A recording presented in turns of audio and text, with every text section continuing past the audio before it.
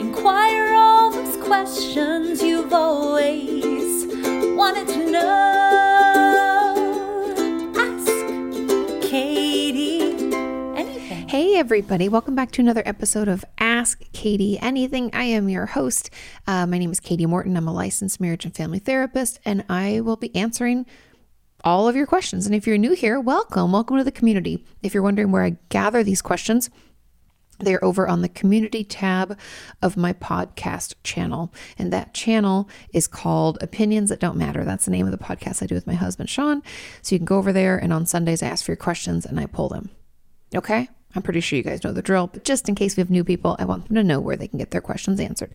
So let's move right into question number 1. And that question says, "Hi, Katie, what's the best way to build self-esteem after years of emotional and physical abuse?" That's a good question. "I was abused as a child and feel like no matter how hard I try, my inner monologue strongly held beliefs always resort back to what I was told as a child. I've tried many things to change this, but it is so deeply set. Thank you." This is a great question. And if you guys don't know, I have a new book out called Traumatized, where I address a lot of things regarding the healing from abuse, whether, emotional, physical, sexual, whether it happened in childhood or adulthood. I dig into all of those things, and even inner child work, which I'll get into a little bit here, what that means and how we can do that. So just wanted to let you know you can find Traumatized in audiobooks or Kindle versions or wherever books are sold. Okay, now back to this question.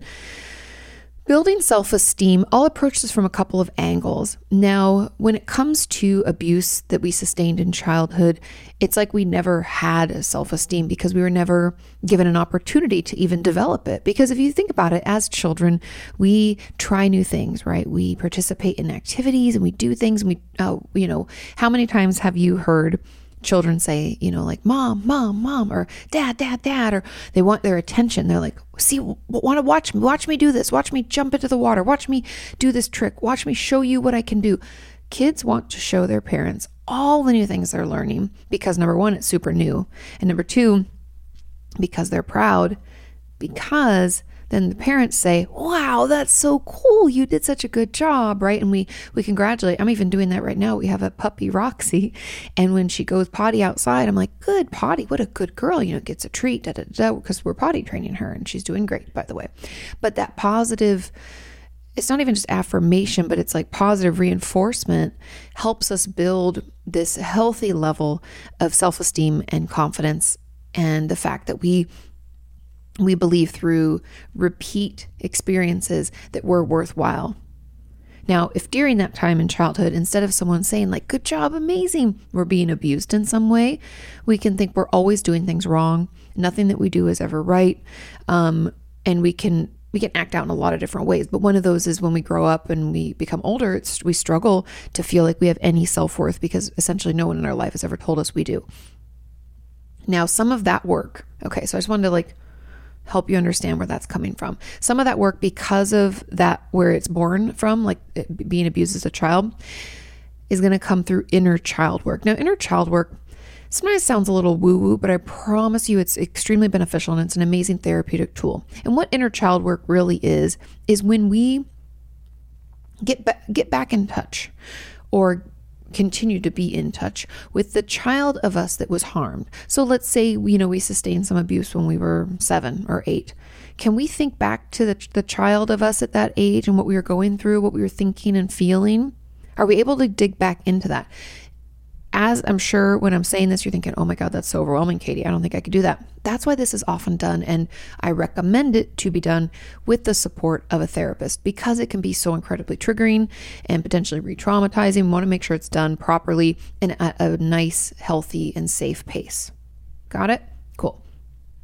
So the inner child work will push you to get in touch with that child and then be able to offer the child you the things that you weren't offered. Like maybe it's safety and security. If that feels too triggering or overwhelming, maybe it's just offering the child you a neutral place where things don't go wrong to them, right? Things aren't harmful. Maybe it's some of those good mother, good father messages like, "You're important. I hear you. I see you. Maybe it's some of those things we need to hear. Maybe it's we need someone to come when we cry and to care for us when we're wounded. And in that way, we can do those things for ourselves, where we make appointments to see doctors and we clean up any owies we have and put fresh Band-Aids on them. And then we tell ourselves, which I know people are like, Katie, this sounds so weird, but I promise you this works. Then we tell ourselves, you're going to be okay. You're important. I love you. You know, we do those soothing messages that we wish our parent did, and the soothing behaviors that we wish they did. We can do those for ourselves.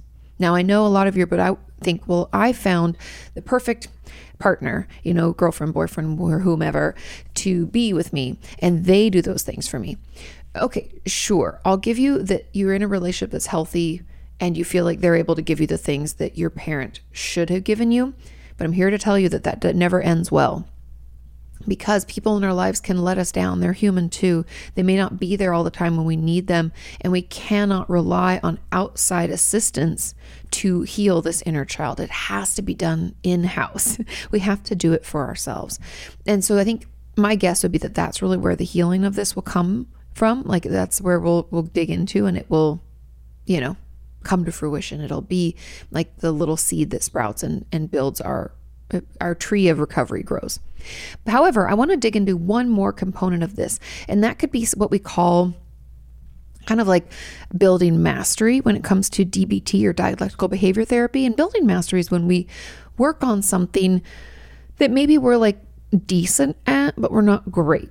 And that could be anything from cooking, taking a cooking class, or like we cook a certain food really well, or maybe it's playing an instrument, or we're really good at organizing, or we're really good at planning adventures, or I don't know. What is it that we're good at? And then I want you to focus some of your time and effort on getting better and better at those things. And as we build mastery, meaning as we get better, we start to feel naturally some healthy self-confidence grow. And it takes some time and it takes some effort, but I promise you it'll be worth it. And that's just another component. I think I would probably work on both of these things. Also, another way to build self-esteem, just to throw it out there. And I have a video on my channel. I have a bunch of videos about this, but I have a recent video. I think it's like building more confidence, like 5 ways for building more confidence. I don't know. It came out in like December of 2019, I think. Anyway, another way to build the self-confidence, self-esteem is to be really kind to other people. Like I told a lot of you, if I'm having a really like shit day, I'll get on online and just leave people nice comments. Like I'll comment back to you, to those of you in the community leaving comments on videos or on Instagram. I'll comment on my friends' posts. I know it seems silly, but me being kind to someone else, I feel like I get just as much, if not more, out of it. So that's just another way.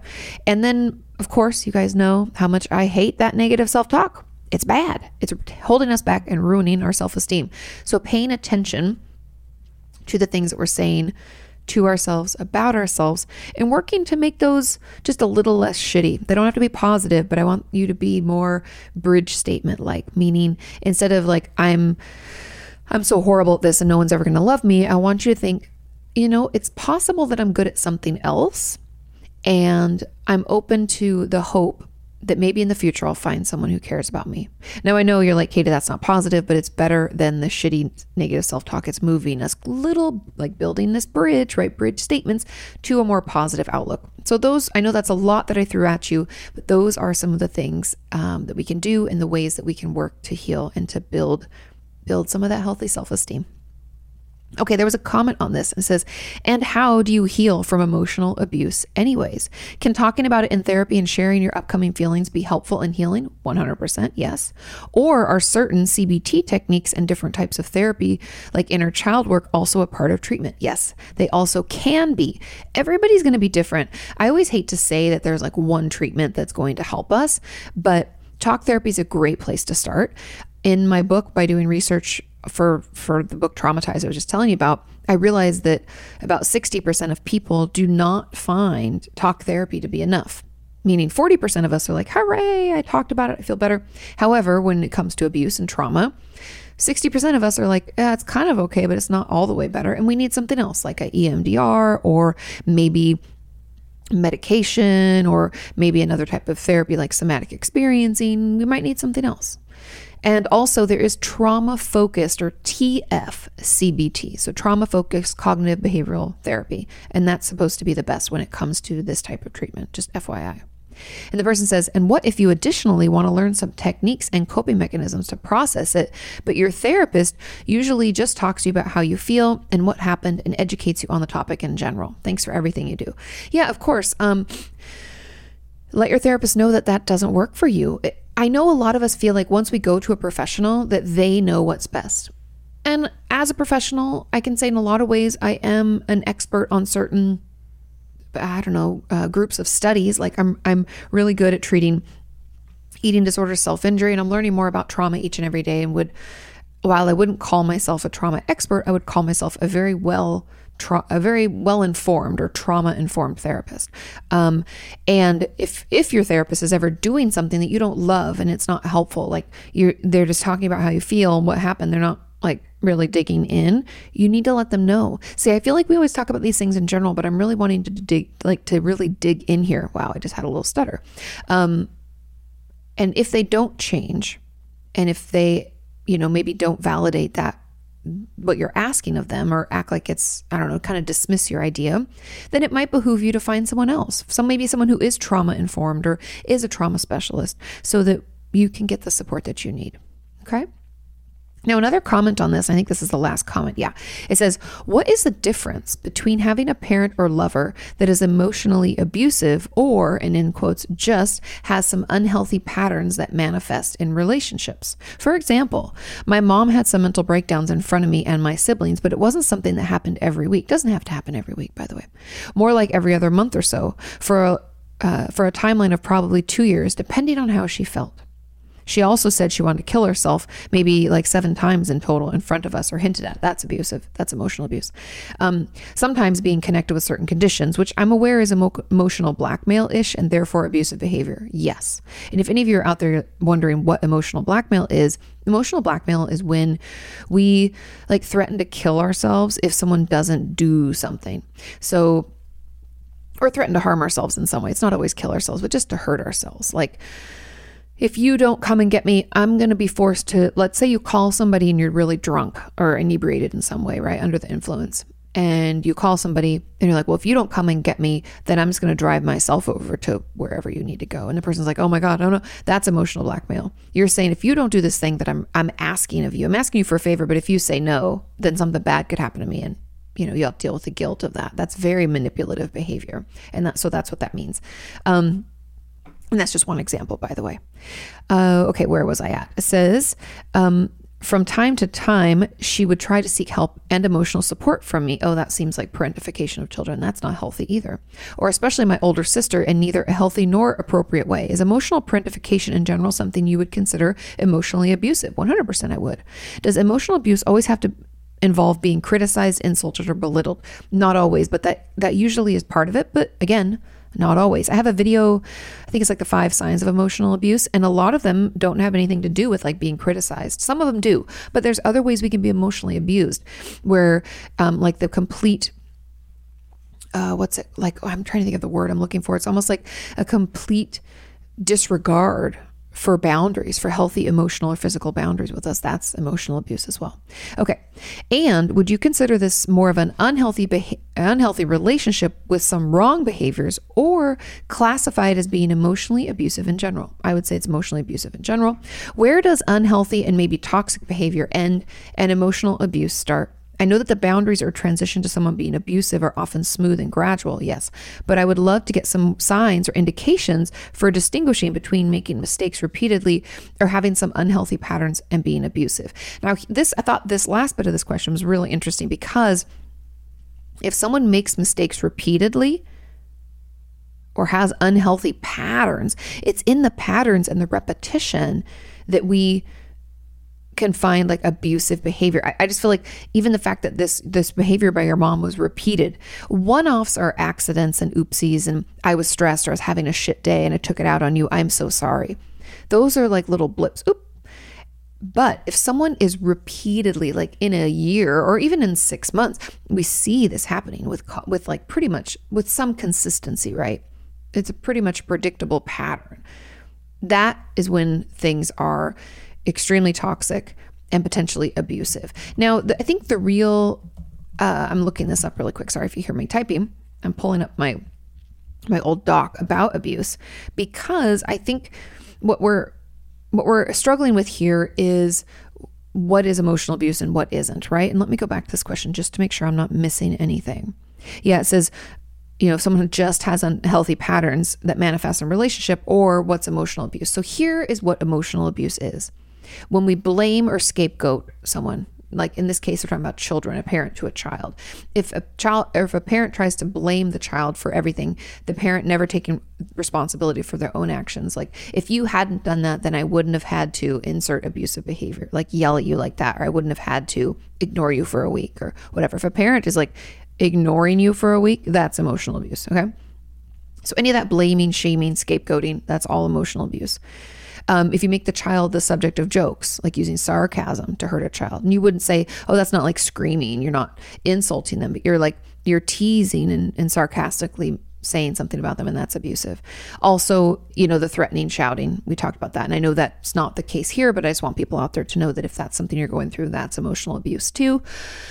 Or if we humiliate or constantly criticize a child. So if we're putting them down or making, saying like, humiliating is a really important key to this. And that could be, this is a patient of mine back when I worked in the hospital system. So not just my patient, like an outpatient one-on-one, but someone that was part of this group that I ran. And one thing her mother would do, which I thought was just horrible, would tell these like really embarrassing stories about her to the mom's friends, but she'd do it in front of her daughter. So she knew that her mom was talking about her this way and talking about like how she wet the bed, like last year or something, and she was 7 years old. She knew better.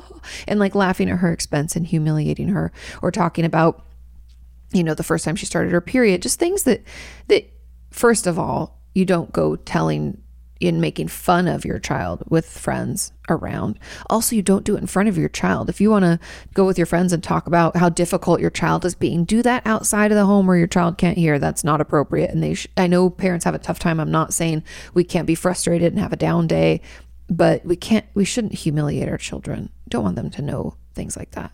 And then there's another, like if you make your child perform degrading tasks, like, oh, you dropped it on the floor, lick it up. Like I've had viewers of mine and patients of mine in the past tell me about that. Then, and I'm just going through these because I want us all to be clear, being absent. We don't talk enough about emotional neglect. So if a parent just is not around, or if they're there, they're not emotionally available, that's emotional abuse. Or not allowing your child to have friends, isolating them. No one can come over to the house. I've heard that all the time, how parents will be like, you can't have friends over. What? I'm sorry. What? That's emotional abuse.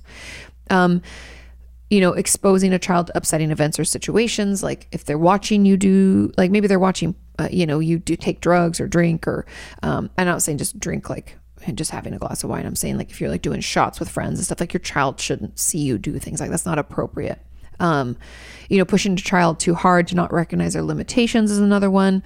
Manipulating the child, never saying anything kind or expressing positive feelings or congratulating them on any successes. You can see how that is all emotional abuse. And from the person who asked this question, I believe what your mother did was emotional abuse. And so if you have any questions about that, just know that from what you've told me, that's where I would place it. And I don't really see much of a difference, in all honesty, between having these patterns of unhealthy or toxic behavior and emotional abuse. Okay? I hope that's clear, you guys. I hope I wasn't belaboring that too much. I just want to make sure that I go through some of the signs and symptoms and ways, and we can kind of all be on the same page. And with that, let's move on to question number 2. It says, hi, Katie, happy Thursday. Did going to school to be a therapist bring things up for you? I just started my program and I'm loving it, but I've noticed a lot of people in my program are struggling to an extent because the content brings up past trauma. Interesting. I have been reflecting more on things, even though mine has been fully processed for a while. Any tips for this? A lot of us are going back to therapy, but anything else we should do? It seems like everyone is trying to figure out how to handle it. Thanks for all that you do. Of course, I really love this question because it is going into the psychology field. I know a lot of you out there really want to become therapists or social workers, counselors, things like that. That is wonderful. However, going to school for it can bring things up for you in a lot of different ways. Now, personally, there was nothing that was super, super triggering, but like I've told you guys over the years, if any of you are new, you might not have heard this story, but I actually didn't think it's not that I didn't think that I could successfully treat someone with an eating disorder because one of my close friends in high school struggled with one, still struggles a little bit to this day. And I was like, oh, because it's too close to home, I could never. And also I even had a friend in college overdose on heroin and die. And that was really hard for me. And I was like, I don't think I can treat drugs and alcohol, because I was still like angry about it and sad and frustrated. And so going through the different like fields could have been, I guess I could say it was a little triggering to me, and it brought up some issues in my life and things that I'd gone through. And I tried to place limitations on myself where I'm like, hey, I am in therapy, and I'm so glad you're saying you're starting therapy up. I don't think anybody should be a therapist without having been in therapy or even be a professional in the mental health space. You need to know what it's like to be on the flip side of it. And you have to figure out your own shit so you don't bring it into session with your patients, right? But going back to what I was saying, it did bring up some things for me. And within my own just like process, I was like, maybe that means that those are my limitations as a clinician. Like maybe I can't see patients who struggle with these X, Y, or Z. But then when I was looking for a job that paid, because, hey, I put myself through school and needed to make money. Surprise, surprise, you have to make money when you're working, but so many people don't when you're an intern or just out of school. I found a job that paid at an eating disorder treatment center. And I went when I didn't think I was going to take the job. And one of my friends at the time was like, do it, Katie. You need the money. And who knows, you could be really good at it. You could really like it. You should try. And so kind of against my own judgment, I was like, okay, well, I'll at least do the interview and I'll see what it's like and blah, blah, blah. And then when I got the job, I decided to give it a trial run, a try. And yeah, I loved it. Never looked back. Super rewarding work. I'm glad that I didn't let that one concern stop me from doing, what I was, I think, meant to do. So all of that to say that it didn't really, it brought some things up for me, but being in therapy is key.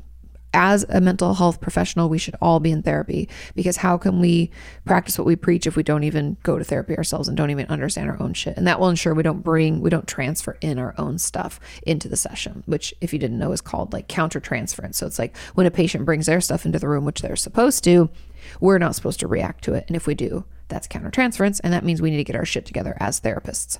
But other things that you can do, it's been key for me having different groups of individuals who are also mental health professionals that you talk with. Now, it's when I was in school, it was the people I was going to school with. Then when I got out, it was all of my friends, because if you're in a certain field, I'm sure all of you can relate to this. When you're in school, you're going to all the classes with people in the same types of fields. So a lot of my friends from college are also either social workers, therapists, and things like that. And so I keep in touch with them. Like Rocio is a social worker. My friend Abba is a social worker.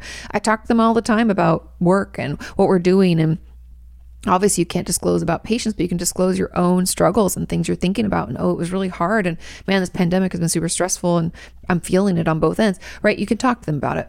That's key. Please keep those relationships going. And then something I was really, really glad that I did, and kudos to Dr. Fogelson. He's a psychiatrist that reached out to me to ask if I would be part of his group. It's like a supervision group, for lack of a better term. And every month we get together and we can talk about new research that's in the field or bring up cases that we're having a tough time with. And we kind of take turns around. There were like 6 of us. And it was really, really helpful to have that as a sounding board as well. So it wasn't just people my age who I went to school with doing similar things. It was like this group of psychiatrists and doctors and psychologists and social workers and therapists like myself doing their thing. And it was really, we have my puppy drinking, so I hope that doesn't bother you. Anyway, it was really nice to have all those people there to have a sounding board, right? To have people that can give me perspective and also ensure that I'm taking care of myself. And yes, I know this kind of sounds like a lot to consider and a lot to do, but it's really just, you're setting yourself up for success. You're giving yourself support so that you have other people you can talk to about what you do. And I think that is really key. Okay. You're going to be great. I'm so excited for you. And we can really hear she's thirsty, guys. It's hot today. Okay. Moving on to question number 3. It says, "Hi, Katie. Is it possible for someone with narcissistic personality disorder to be aware that they have the disorder?" This is a great question. "It seems like a lot of therapists and people in general are under the impression that if someone admits they have NPD, then they can't actually be a narcissist. That's not true. I feel that this is stigmatizing and prevents those who have NPD from getting help. What do you think? Thanks for all you do." Now, there are 2 comments after this, but let's just dig into this first part of this question because I think it's a really good question and something that we should talk about. Now, yes, it is possible for someone with narcissistic personality disorder to be aware that they have it, maybe because someone's told them, or they've been in a fight or disagreement, or maybe they've been to couples counseling. Some people might find themselves in couples counseling because they'll think, oh, it's the other person's fault, and I'm just there to prove that that's the case. And so we might have an inkling. And also, everybody's different. I honestly believe that people who are really have a very, very intensive and what's the word I would call not palpable, but a very deep rooted narcissistic personality disorder, their symptoms are very strong, I guess. I don't believe that they would agree. They would think that it's a lie, that they don't have NPD and that everyone around them they're the narcissists and they're the losers and what the fuck is wrong with you, okay? But a lot of people have symptoms of it, or what I would call maybe a more light experience or expression of the symptoms, and they could be aware and they could want to improve. I've heard from some of you in our community that you've been diagnosed with it, but you're really doing your best to try to make it better. And so I just want everybody to know that I believe there's a spectrum to almost every diagnosis, and there's always room for people to recognize it and try to change. Now, I know you're thinking, well, that goes against the diagnosis of NPD. And that's why I'm saying that some people have every symptom possible and others have just enough to meet the criteria, right? Because I think it's there's 9 criteria, at least in the DSM, and you have to have 5. So some people might have all 9 and others might have 5. So I think within that differentiation, we might have people who are able to acknowledge that they have it and work to be better as much as they can, maybe do some trauma work, because that's usually what NPD is born out of, not always, but often. And then we have other people who have all 9 and they're like, fuck you, this is stupid, you're all wrong, why do you try to blame me? I never do anything wrong. I am unable to apologize. I shame and blame everybody else, and I rule the world with guilt and stuff like that. And so those people I do not believe will be able to be aware. And I know we're wanting a cut and dried answer, but that's really it. Everyone's going to express it differently. And some people will be able to admit that they have it and try. Usually, if they're able to admit that they have it, they recognize the way that it's impacting their life. Maybe not, but again, some people will. And I don't think it's a hard and fast rule. I think they can be aware and yet still engage in the behaviors, okay? And I agree that that kind of assumption, not that it's stigmatizing so much, but I think it could prevent those with NPD from getting help, or it could, discourage people from reaching out or speaking up. Okay, and the comment on this said, can narcissists truly believe they're superior over others, or does there always have to be some self-doubt that they're trying to cope with or cover up? There's always the self-doubt or lack of self-esteem or that fragile inner self that always exists, but they don't always have the awareness that it exists. Does that make sense? It's I'd even argue we all kind of have this, there's a level of awareness that we have when we're just going about our day. And then there's another level of awareness when we're actually sitting down and contemplating our situation, our life, how we feel, etc. Now, when it comes to narcissists, they don't often spend that time. They could, again, some people can, but most don't spend that time to recognize that it's this fragile self that they're trying to cover up, because they have put on this false front for so long. They believe that that's their true self. They've honestly maybe never known their true self, which is kind of sad if you think about it. So they do believe that they are superior over others, and most of them don't feel that self-doubt. When their supply is removed, or meaning when they a relationship ends or someone stops feeding into their narcissism, when that happens, they can sometimes get a glimmer of that inner sad person, that's doubtful and abused usually, but not always. And then someone else said, and what do you do if someone has NPD, but they are denying it? Oh, that's so common. And their behaviors are very toxic toward other people. Is there any way you could help them? Nope. Or should I just give up on it since they're denying their diagnosis? Unfortunately, we cannot make someone acknowledge their diagnosis, accept it, do anything to change. I know this fact of life sucks. It sucks in a lot of ways. It sucks that we can't make people get better. As a therapist, I understand that's frustrating me every day since I started practicing, that I'm like, man, if they would just do this homework, I know it's hard, but fuck, it would really help. Ugh, so frustrating. Or I wish my friend would really get into therapy. That would really help them. We can't make them do it. They have to want to do it themselves. We can support positive behavior. So if they bring up like, hey, I was, you brought up that therapist thing and like, I don't know, you can support and be like, yeah, it's been great, and be like supportive. Hey, I can take you if you want, or if you have questions about it, I'm open to answering them. We can be supportive in that fashion. But that's about as far as it goes. We can't make them do it.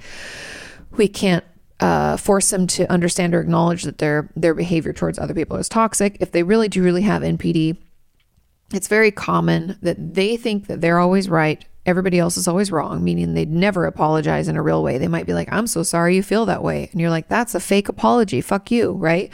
And they'll tend to use blame, shame, and guilt to control so that they can get their needs met and not have to acknowledge their role in the fight or the toxic behavior. Does that make sense? I hope that helps. And I'm sorry that that's the case, but unfortunately that's kind of the case with everything, and it sucks. Okay, let's move on to question number 4. And this question says, hi, Katie, have your clients ever gotten mad or angry at you during a session? Oh, yeah. If so, do you ever get frustrated with them or not want to work with them anymore? We'll talk about this. This is a great question. How would you go about it? And a comment said, as an add-on, how do you start talking about something if you know you have anger inside of you and you're worried it's going to come out in therapy? What if I can't keep it under control? I'm hopefully starting therapy with a new therapist and I don't know how to bring a few things up. All good questions. Now, back to the top. Yes, I've had patients get mad or angry. I've had kind of the whole gamut.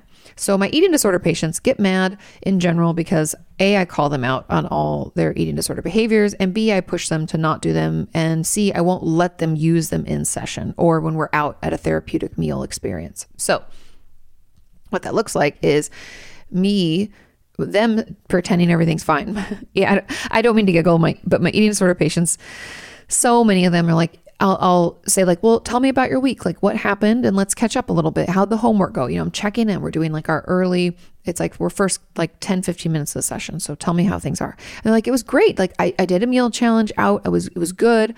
And knowing farewell, like I've already talked to their dietitian and I know it didn't go well, but I ask, right? I asked for them first. Yeah. And, my dietitian was great. And she was so proud of me and I was proud of me. And I didn't think I could eat that, but then I did it, and they're just blah, blah, blah, blah, blah, blah, blah, blah, blah, blah, blah, all the while, moving a lot in their chair. Usually they're very physically agitated, just moving and grooving. And then they stop. They've updated me. Things are good. They did their meal challenge. Wonderful, wonderful, wonderful. And I say, I'm going to need you to stop moving for a second. Immediately frustrated. I can tell by the way they look at me. And then I'll say, I talked to your dietitian and she told me that the meal, that challenge meal didn't actually go very well. Why do you think we have two such different reactions or opinions or, views on that situation? And they're immediately angry. And that frustration is a little bit different. That's like a low grade. They're just like, ugh. And then they usually are like, they are kind of sarcastic. They can make some little snide comments. Like, I hate that you guys talk behind my back, or I need to move. It helps me soothe. You're not letting me self-soothe. And it'll be in this very directive push back kind of way. That I can handle all day long. For any of my patients who worked with me when I was at the treatment center and I was with you for 8 hours, I don't get tired of it. I will push back. I will hold the ground because that's what I'm there for. I'm there to help you feel better. I'm there to help you overcome your eating disorder. And I know that's uncomfortable. And sometimes that doesn't feel so good. So even though I know I'm there to make you feel better, that's like a goal for the future. Right now, it might feel a little bit worse before it gets better. So that happens all the time. No, I don't get frustrated. And I definitely am not going to stop working with them. It's just part of the process. And that's okay. It's not really about me. It's actually about me pushing back at that coping skill that you desperately want to use, right? Because it serves a purpose and we're just digging into it. And then I've had patients get really angry and try to treat me like someone else, especially like a mom or a dad. I had a patient get really mad once because I had to cancel a session last minute because I got food poisoning and I was sick. I got food poisoning at like lunch. And so my whole day was all fucked up and I had to cancel. They were like a 3 p.m. appointment. I had to cancel. And they were like, they left me this voicemail. I can't believe you canceled so late. It's so disrespectful of my time. And I pay it. I mean, so mad. And then came into the next session, even more mad. And we talked about it. And turns out that their dad, always would say they'd show up for them and never showed up. And that me not showing up for them consistently was super triggering. Helped us dive in. Was I frustrated? No. Did I not want to work with them anymore? Not at all. But that's something that happened. And then that can happen. Sorry.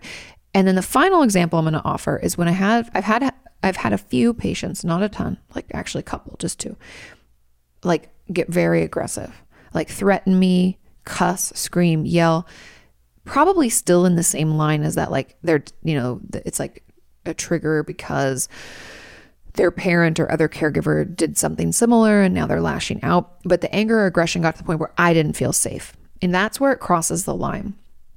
When you threaten a therapist or, call them every name in the book and tell them you're going to kill them and blah, or whatever it is.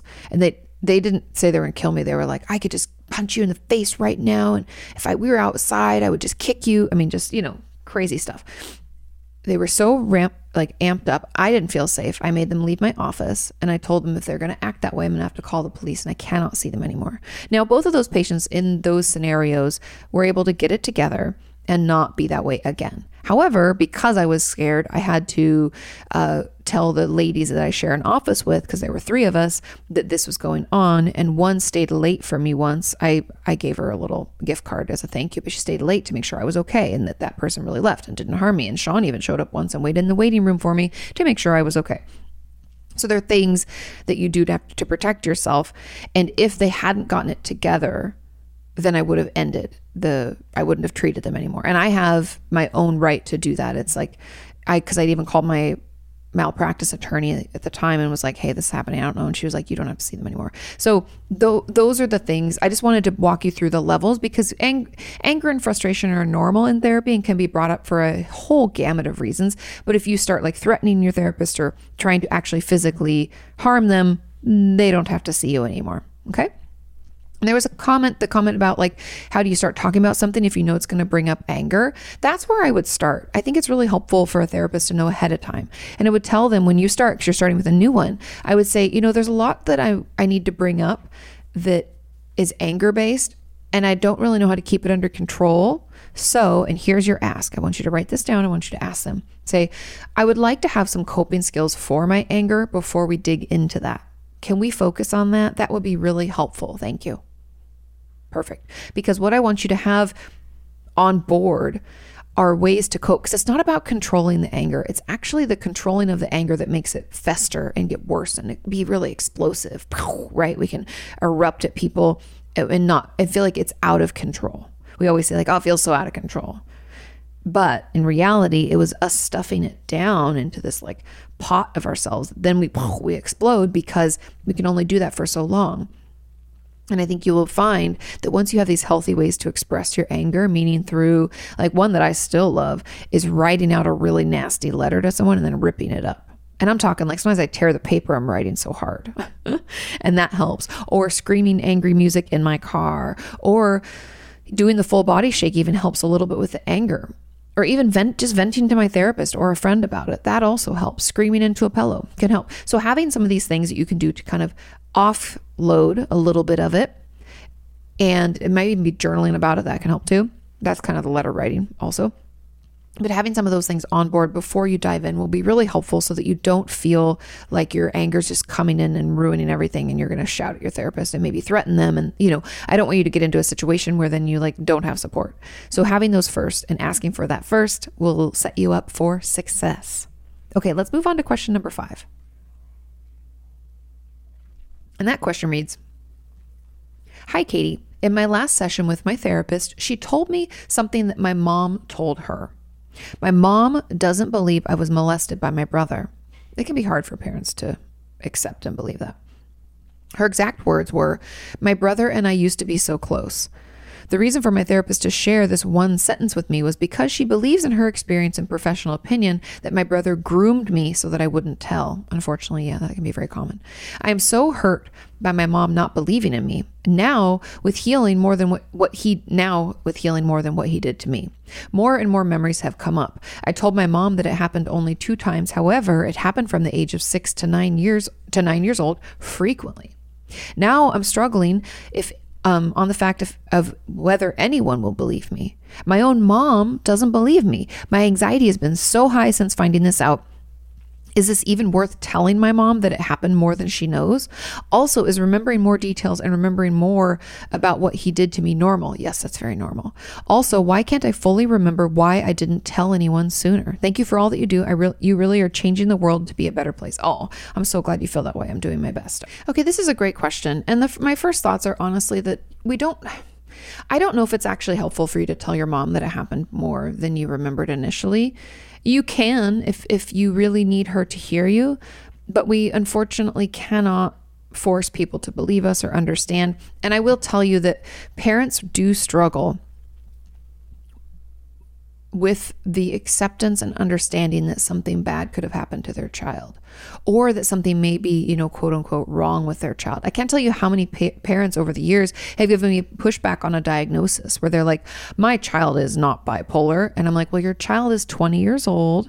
And because they're like they live at home still usually. And a lot of my patients will have their parents come in for a session here or there. I'd be like, well, your child is 20 years old and that spending spree that she went on is part of her mania. Remember, she's not sleeping. And I'm happy to offer you some resources so you can educate yourself. And they're like, you're wrong. Sometimes they'll even refuse to come back or refuse to bring their child back in or whatever. And it's part of the reason why I don't usually work with children and I work primarily with adults. But you still have to deal with some parents here and there. But parents have a tough time because they love us and they don't want to imagine something going wrong, let alone when we realize that one of our children harmed another one of our children. That can be a lot for a parent to take. And so I think in your mom's struggle to process and accept what happened, she denied, which is actually like another traumatizing event for you. And I'm so sorry that she's acting that way. The only way I honestly would encourage you to bring it up with her is in session with your therapist and bring her there for just a part of your session, not the whole session, just a part of it. If you want to talk to her about it, because that ensures that it's done well, that you're given time to talk, that your therapist talks, and your mom doesn't just say more hurtful, harmful things. Okay. Now, other people will believe you. I just want to leave it at that, period. It's your mom struggling to accept or understand that one of her children could have hurt another child. That's a lot. Imagine if that was you. Imagine if you had 2 kids. Imagine, just think of like, you raised what you thought were 2 healthy, loving kids. And then you find out that one of your children was hurting the other. That's hard. And I think that's really more where this is coming out of. Other people will believe you. And it is, it's the memory. Okay, so we have a lot of questions about memory. It says also, is remembering more details and remembering more about what he did to me normal? Yes, because usually we stuff trauma experiences down deep and try to move past them and forget about them. It's a way to keep us, it's like repressed memories. It's a way to keep us going forward. In my book, Traumatized, that's coming out, I have a whole chapter about this and why that's like something that we do. It's like an adaptive thing we do so that we can keep going forward and we can survive. It just keeps us alive. It's like a coping skill. Okay. So it's very normal for things that we all stuffed in there. And once we start digging in and opening it up, it reveals itself and we can remember more. And even just digging into a memory, just think about it this way. When you talk to someone else about a memory, let's say I'm talking to, I don't know, my friend Joanna. I'm like, oh my God, remember that trip we took to Mammoth? That was so much fun and blah, blah, blah. And then she's like, oh my God, yeah. Do you remember that weird drunk guy at the bar or something? I'm just making this up. And I'm like, oh my God, yeah. I didn't think about that till you told me. How many times has that happened to us? We would never have been able to recall that on our own, but someone just planting little seed and like asking about it or telling us part of it, we're like, oh my God. And then all these memories come flooding back. That's kind of what's happening in therapy is you're able to remember this little bit. And when you kind of talked about it out loud and like scratch that a little, boom, all this other stuff comes out. And we're like, oh my God. Yeah. We're taken back to that place and flashbacks can become more clear. And the storyline of what took place can, become more clear as well. So super, super normal. And that It says also, why can't I fully remember why I didn't tell anyone sooner? Usually we're scared, and our abuser, whether it's a child or another adult, can tell us that they're going to harm someone in our life. Or if they groomed us, like your therapist is like assuming kind of happened. If they groomed you, then they got it to a point where you may have believed that, this was them caring for you, or that you actually wanted to participate, or it was the best way to have a brother relationship, right? We can kind of, without being able to consent, because we're too young, we don't know what's happening, we can kind of go along with it because we think it's what's right at the time. And so that could be why we didn't tell anyone sooner. Also threatening people too. I hope that helps. I hope that explains it. I have a video coming out. Actually, by the time this goes live, it may have come out, but about child-on-child sexual abuse and 10 facts about it. And I hope that helps because, and it was really difficult to write the script, and I had a wonderful member of our community assist in that. And I'm super grateful because it's hard to toe the line of yes, it's abuse. And also, it's often that when a child abuses another child, they themselves have been abused. And how do we offer compassion to essentially what is both victims? It's a really tricky line. So I hope that I did it justice. I'm happy to talk about it more, right? It's just like the first of many videos about that topic, but I hope you find that helpful.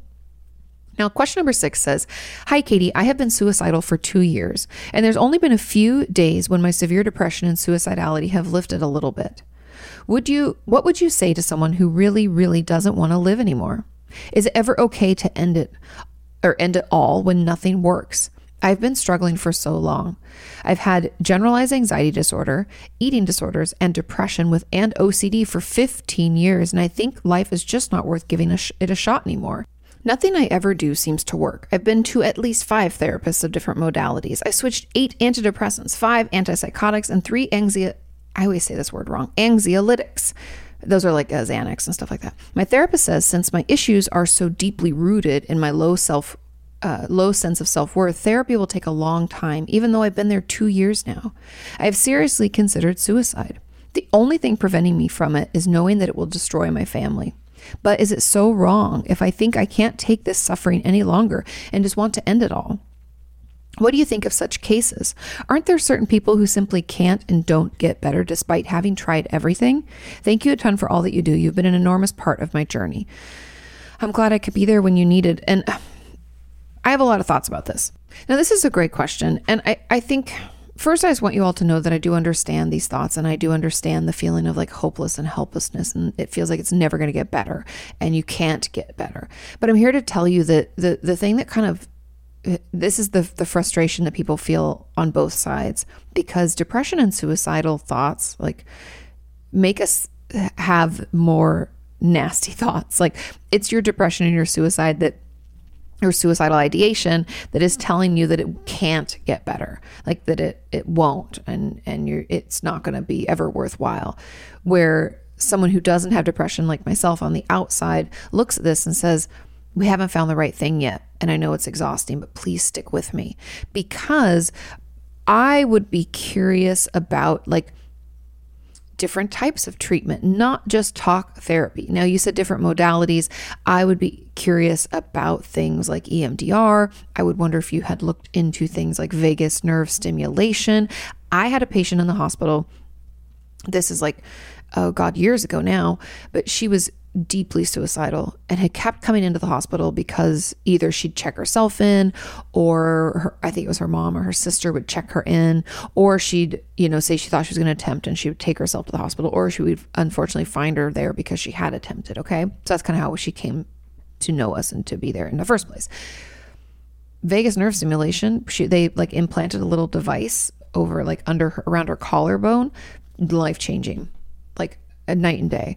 Suicidal thoughts and urges went away. Now, obviously the N in my study is just one. That's only one person. I know that that's completely anecdotal and it's not like, tons of research, but I'm just curious if you've tried those types of things that are a little bit different, things that maybe aren't just talk therapy. Because like I said earlier, in research for my book, I learned that most people don't find talk therapy to be enough. Now I know that's when I'm talking about trauma and things like that, but I don't think it's a big stretch to apply that to like all types of mental illness.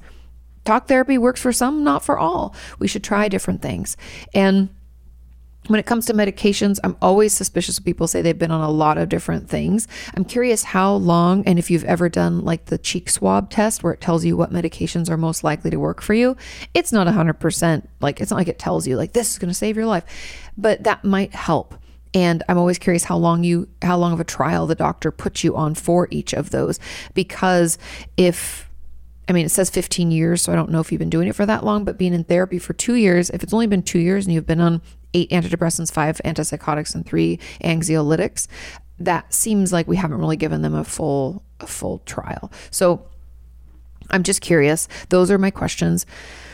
And the things that I have to say for you or for anybody out there who's really struggling is, trust me, it does get better. I know it's tried to snuff out your hope. It makes everything look black and dim and like it's never going to get better. But I'm here to tell you that it does, and it will. We just haven't found that answer yet. But please, please, please, as much as you can, hang in there for us as we try to work it out and try to figure it out. And if you have to go into treatment or put yourself in the hospital for a little while, that's okay too. We want to keep you safe because you have a life worth living. We can get you to a place where you feel better and things are better. And I know it's hard for you to even conceptualize that, but you are important. You're on this earth for a reason. Don't let stupid depression and suicidal thoughts steal that from you and try to tell you that it's never going to happen, because it will. We just have to find the right thing. And so I'd encourage you to try some different things, like outside the box, like try seeing a different therapist, a different psychiatrist, ask for another opinion. Make sure, and I don't know if you've been to your regular doctor, but make sure you see your regular doctor and that some of these symptoms aren't because of something else. For instance, a lot of people feel super, super depressed and lethargic when they have really low vitamin D. I'm not a doctor, but you should go get your blood work done and just check in on those things. We got you. We'll figure this out. Hang in there. I do not believe that it's ever okay to end things. And I'm not going to get into this very much, but the only reason I would ever say it's okay is for people who have, a terminal illness and treatment's not going to help. And it gets to a point where it's like so much discomfort for them to stay alive until they pass naturally. And I know people can disagree with that, but that's the only time I ever think that it's okay to take your own life. It gets better. I've seen it happen. That's why I always want people to just hang on, just find something different, have other people help you, people in your life, reach out. We'll get support. We'll have somebody help you. You're important and your life will be worth living. We'll find a way. Okay. Let's move on to question number 7. And that says, hey, Katie, recently my therapist was talking about finding a way to release all the anger I have towards my childhood and not having the life I wanted and anger towards the circumstances that affected my childhood. She challenged me to find a physical way of releasing the anger. Good. I can't jog or exercise, and screaming into a pillow is a bit weird. So any suggestions on how to let go of anger? Will it ever go? Don't I have the right to be angry? Maybe I'm holding on to the anger too much. These are all great questions. And I love that we had another question about anger as well, because it's just so common that we feel angry and that we can't get it out because anger can feel out of control. A lot of us have labeled anger as a bad or a negative emotion. I'm here to tell you there's no such thing. All emotions are okay. It's when we try to repress them, suppress them, push them away, that they come out in ways when we're not expecting it, instead of letting ourselves ride through that. And so, okay, physical ways to release anger. I would argue that maybe the physicality isn't for you. We could try a body shake, but maybe physical is like the writing of a letter. Write out the anger, write it, even if you tear through the pages. Or maybe a physical thing is to create a collage of anger. Can we put maybe it doesn't have to be photos. We can find photos out of magazines, but a lot of people don't have magazines lying around anymore. So maybe we can write the word anger in the middle. And then I want you to write some things you associate with that. Where is it coming from? Is it like mom, childhood, abuse? I don't know. I know you didn't say that. I'm just making up things. It could be loneliness, frustration, sadness, hurt, what comes up for you. And it could even be more specific than that. It could be like that time that my mom didn't come or was late picking me up from school and I was scared she wasn't going to come and get me. And I still think about that. Or, what is it? Like you can get really specific and write that around that word anger. But those might be other ways to like get it out, because it will go, but we have to continue doing these things. And I'm also part of this camp. I had to practice in therapy, finding ways to release my anger. One of my favorites, again, is writing those angry letters and not sending them. And then also screaming out to really angry music in the car. Those happen to work for me. Everybody's different. But those are just some ways that we can let it out. And we have to continue to do those things. There's also those things called rage rooms. I don't know if they're back and open because of COVID and stuff, but the rage rooms where you pay like $20 and you go in and just break a bunch of shit. I've always wanted to do that and I haven't done it. I'm putting it out there. Maybe you have one of those. Yes, you have the right to be angry. Anger, getting it out doesn't mean that the anger shouldn't exist or you don't have a right to feel it.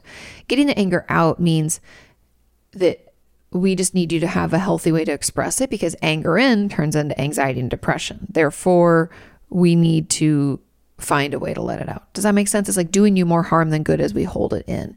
And also, yeah, and I think you are holding on to the anger a little too much. And it might be, for some people, even myself, it can be some of the ways we define ourselves. Like, oh, I'm pretty easygoing. I don't really get angry that much. Or, oh, or some people take pride in like, people know not to mess with me. I don't get angry, but when I do, it's scary, right? And we can like take pride in the way that we kind of use our anger. And instead, I would encourage you to dig into, in journaling, what your anger is protecting you from. It's usually, spoilers, protecting us from pain or hurt. And I assume in your situation, you're mad about not having the life, that you wanted because of your childhood and all the shitty things that happened. But really, why you're mad is because those things hurt you and they affected you today, and they've led to whatever they've led to: depression, anxiety, upset, abuse, and trauma. I don't know. What are we dealing with now because of what happened in our childhood? Can we dig into that a little bit? Because I think it's in that, for me at least. I'll give you an example. For me, my anger was protective, and I'd had this really shitty relationship. And so I kind of cut myself off from people in that way, where I was like, I'll never let anybody get that close to me again or know me that well. And that wall that I put up isolated me, and I never gave myself a chance to process what was really pain and hurt. Instead, I was just angry, and I wanted to lash out at everybody all the time.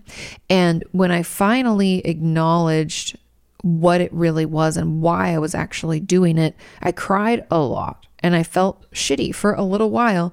And then I have to tell you, it felt so much lighter, because keeping that all in was just so toxic for me. I wasn't sleeping well. My other relationships were suffering because I was like super angry and frustrated all the time. And anyway, I don't want to go into too much detail because it's not what you're here for, but I just want you to know that you do have the right to be angry, but we have to figure out because anger is usually a secondary emotion. I mean, it's protecting the primary. What's that primary emotion? And can we at least try to think about where it's coming from and why we feel that way? And that will, in essence, help us like better express it so that we let go of it. Does that make sense? I hope so. Okay, let's move on to question number 8. And that question says, I was reading up on HIPAA for school recently, and I forget what HIPAA stands for, but I'm going to tell you guys. I'm going to look it up really quick. Stands for, here we go. It's like Google knows me. Stands for the Health Insurance Portability and Accountability Act. I always forget that portability. So that's what HIPAA is. And it was in 1996. It was enacted, you guys. And it's really just like a federal law that requires like certain standards in order to protect our privacy when we have like sensitive materials, like health records, for instance. Okay. So I was reading up on HIPAA for school recently and was wondering, why can patients be denied access to their psychotherapy notes? Great question. It seems unproductive if we can't even see the notes, and all our providers may see inaccurate notes and are making decisions based on something we can't even see to provide input or fact check or self-advocate. It disempowers us from being able to have agency over our care. Can you please explain why providers are allowed to deny us access to our psychotherapy notes and records? Can a different provider or healthcare professional with access to the records provide the notes to the patient who was denied from receiving them from the provider who wrote them? Is there any process to dispute access denials? Okay, great question. And in short, patients can be denied access because a therapist or other mental health professional can deem the access to do more harm than good. Essentially, like, it might not be helpful for you to read through the notes. And I've talked about this off and on. I think I have a video called like, what does a therapist really write in their notes? And I think I address it there, but maybe not. But either way, there are a lot of times that we don't allow access because we think it could be harmful. Meaning, like, let's say I'm seeing a patient and they haven't quite accepted that what happened to them was abuse and that their self-injury is coming out of that. Maybe they just think that's just the way they cope when they feel stressed. I don't know. They're not there yet. They haven't come to that realization. But in my notes, I say, patient hasn't realized that this is due to the sexual abuse they sustained from, I think, an uncle or a grandpa, still trying to figure out. Those things are in notes. Those things can be traumatizing, overwhelming. And if you're not there yet, they can be really hard for you to take in. That's why they can deny us access. And that's why it's so specific to like mental health based notes. Our medical stuff you always have access to because it's very clear.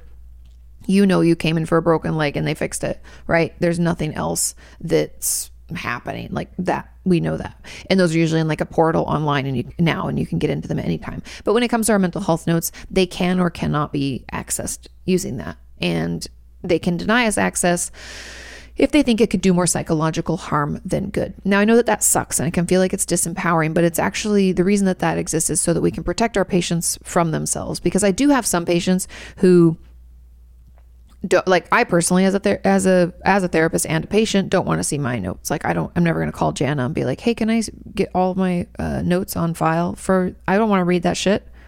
It's not helpful to me. I don't need to, but I will have her send them over to my new therapist because I don't want to have to repeat everything. But you can, so yes. So that to answer the final question, kind of, can a different healthcare provider with access to the records, they could give you access if they felt it was okay. But I have to tell you, most will not deny you access unless there's a real big reason why. I don't know, anybody out there, if you disagree and you've been denied access and you're frustrated, let me know. Because in my experience with like myself and my colleagues that I talk with regularly, I've never heard of someone doing this. I have personally tried to persuade someone against reading notes from another clinician that had given them to me. And they agreed that it probably wasn't best for them. But if they wanted them, I would have given them to them. I just didn't think it was best, but I didn't think it was a big enough of a deal to not allow them access, if that makes sense. And that was just my professional opinion. And so, yes, you can get access through another provider if they have those documents themselves. And is there any process to dispute access denials? I'm not sure of. I don't believe we went into that when I was in school.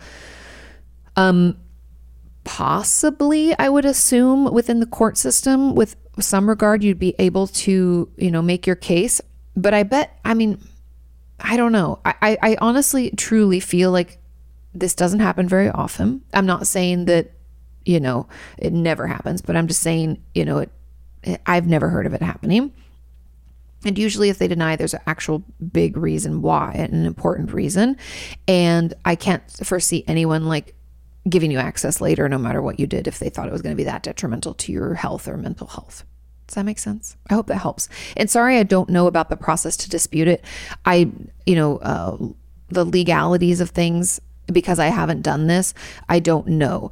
And I could ask around, but because, like I said, I haven't heard from any of my colleagues. I reached out and none of them have told me that they've done this before. So far we don't know. I'm sorry. Okay. Question number 9 says, hi, Katie, what is your take on those who believe mental illnesses aren't real? Any reasons you've heard to try and prove this statement? I've heard a few different arguments, but one that stood out to me is that if people were incentivized to stop their behavior, they would stop. So if someone has depression and they're lying in bed all day, if someone pays them to stop, they'll get out of bed. That's not true. It stood out to me because it not only makes sense to me, but I think it confuses illness with a bad habit, and it really doesn't understand what mental illness is. Okay. For people who don't believe mental illness is a real thing, you can show them brain scans of people with and without depression, with and without PTSD, with and without anxiety. The brain is actually different. Also, you can see, the fMRIs, a functional, I think that's what's called. Anyway, you can see the brain activity. It's different. Someone with depression, someone without, someone with PTSD, someone without. It's different. Our brain actually changes. So if they need to see a goddamn broken bone to believe that a leg is broken, then they can see our brain having a difficult time and they can then shut the fuck up. Because if you paid, I'm sorry, this argument just doesn't even make any sense to me, because for those of you out there who are severely depressed and struggling to get out of bed, if someone paid you, you probably still couldn't, or you may be able to get out of bed, but that doesn't mean your depression's not there. That doesn't even make any sense. That's one action. What about our mood? Does the money make them feel better? I'm pretty sure it doesn't. And that's like just one symptom of depression. What about like the lethargy, the difficulty concentrating, the body aches, the no sex drive, the food, like having an appetite or not having an appetite? What about that? And so my take on people who don't believe mental illness is real is honestly, at this point, at 2021, they're just stupid. Information is everywhere. We have so much science to back up the fact that mental illness exists. And if they haven't seen it themselves, then they must be living under a rock. And if they have and still like refuse to believe that it exists, then that's their choice. We can't force people to actually be educated and be kind, compassionate, and understanding humans. If they don't want to believe it, they don't have to. But they're, even by that argument that stood out to you, even with that, you can just see how limited their understanding or education around mental illnesses are, to think that just the act of getting out of bed means that we're no longer depressed. If someone was to pay us to get out of bed, sure, we might get up, but we're still depressed. Like, that doesn't accomplish anything. Am I able to focus? Has my appetite gotten back together? Is my mood lifted? Do I enjoy things like I used to? Fuck no. I'm still goddamn depressed. I just got out of bed because you're going to pay me, because you don't understand mental illness, because you're ignorant. I don't want to get too fired up, but those are my thoughts. And so you can look up those brain scans, you guys. You can find them out, like brain differentiation or brain scan differences between depression and not, or something like that. And they'll come up and you can see them, boom, boom, boom. There's a ton of research articles. I want to say it's probably been like 6 years ago now, maybe even longer, that they realized certain parts. I think even Morgan Adams, Ryland's sister, she had her brain scan done because she struggles with depression, and it showed certain parts of her brain just aren't as active, like the reward center, and certain parts were overactive. Like, for those of you with trauma, like your amygdala and also other parts of your limbic system are like firing all the time. It's part of our stress response. That stuff is highlighted and often enlarged. Other parts, like our prefrontal cortex, they're thinned, not as active. You can prove it. The proof is in the scans. Also, the proof is in people's stories and experience. But when people are stupid, sometimes you have to show them like actual like pictures. Maybe they need a picture book because they don't read as often as they should. Sorry, I'm just throwing some shade because I get really frustrated with stuff like that. Okay. Final question. Question number 10 says, "Hi, Katie. Before I ask my question, I just wanted to say thank you to you and Sean for putting in the time to do AKA. Sorry, I stumbled on that. I think it helps a lot of us feel heard and validated and helps us find our voice. I'm so glad that's really reassuring. And I'm glad that you feel that you're getting such a benefit out of it. That's why we put in the time to do this. My question is about therapists hospitalizing someone because of suicidal thoughts. Lots on suicide this week. I know they have to do it if someone is an immediate threat to themselves. Correct. But what if they want to do it and survive? What if the only reason they want to do it is because they feel like it's the only way to express how they really feel? There will still be no plan or intent, but would a therapist be mandated to hospitalize them anyway? No.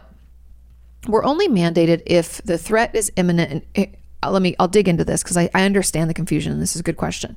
If the threat is imminent, there's a plan, and that meaning imminent means it's going to happen soon. There's a plan. They have the means to do it. Essentially, it's a credible threat. Then a therapist that worries about your safety is going to hospitalize you. However, if you tell your therapist that this is the reason behind it, they're going to want to process that through and talk with you about it. They're also going to put you on a suicide safety plan. If you wonder what those are, I have a video on my channel to search Katie Morton Suicide Safety Plan, and it will come up. I have the videos about that so that you understand what kind of plan we should have in place before we potentially even like get to a place where we would try to take our own life, right? We want to create the safety plan when we feel somewhat better. It doesn't have to mean we feel great, but not when we're in the depths. We're too far into it to be able to create that at that time, if that makes sense. So we're preparing ahead.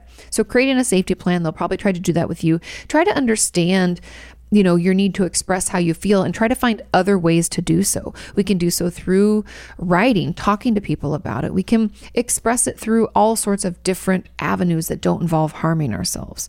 And I know you may think, but this is the only way that feels correct. Let's get creative. Think about it. Let's talk about it. And if you were my patient and you told me this and this was the reason, that's exactly what I would do. I would seek to understand and talk with you more about it. I would create a safety plan with you so that I would ensure you were okay. I would probably do check-ins in between sessions to make sure that you aren't trying to harm yourself. I would have, some details around like, okay, if I've checked in with you and I don't hear back in 2 hours, who can I call? And I would call those people to check in on you. We'd have our plan in place to ensure that you are safe as we work through this, because I hear that from my self-injury patients a lot too, that the injury is the only way for them to express how they really feel. And I know it can feel that way, but I challenge you, and I was like, challenge. I was going to say a challenge. I'm going to challenge you to try to come up with some other ways to express it and try those things out. Essentially considering like those suicidal thoughts as like an unhealthy coping skill. And we're going to try to find other ways that are more healthy to cope so that we don't feel the need to resort to that. Stick with it. You got this. I know it's hard. I know we can feel like that's the only way, but it's not. I'm here to tell you it's not, and we can be creative. We can come up with some other ideas. Okay? Thank you so much for listening. Thank you so much for watching. Thank you for leaving all of your comments and your questions and for sharing this podcast. You all are wonderful, wonderful people. I love our community. Thank you all so much for just being you and allowing me to do what I do. And I love to get the feedback. I love that this podcast has been helpful. The person who asked that last question, that really means a lot to me. Thank you all. Have a wonderful week. I love you. Take care of yourselves, and I'll see you soon. Bye.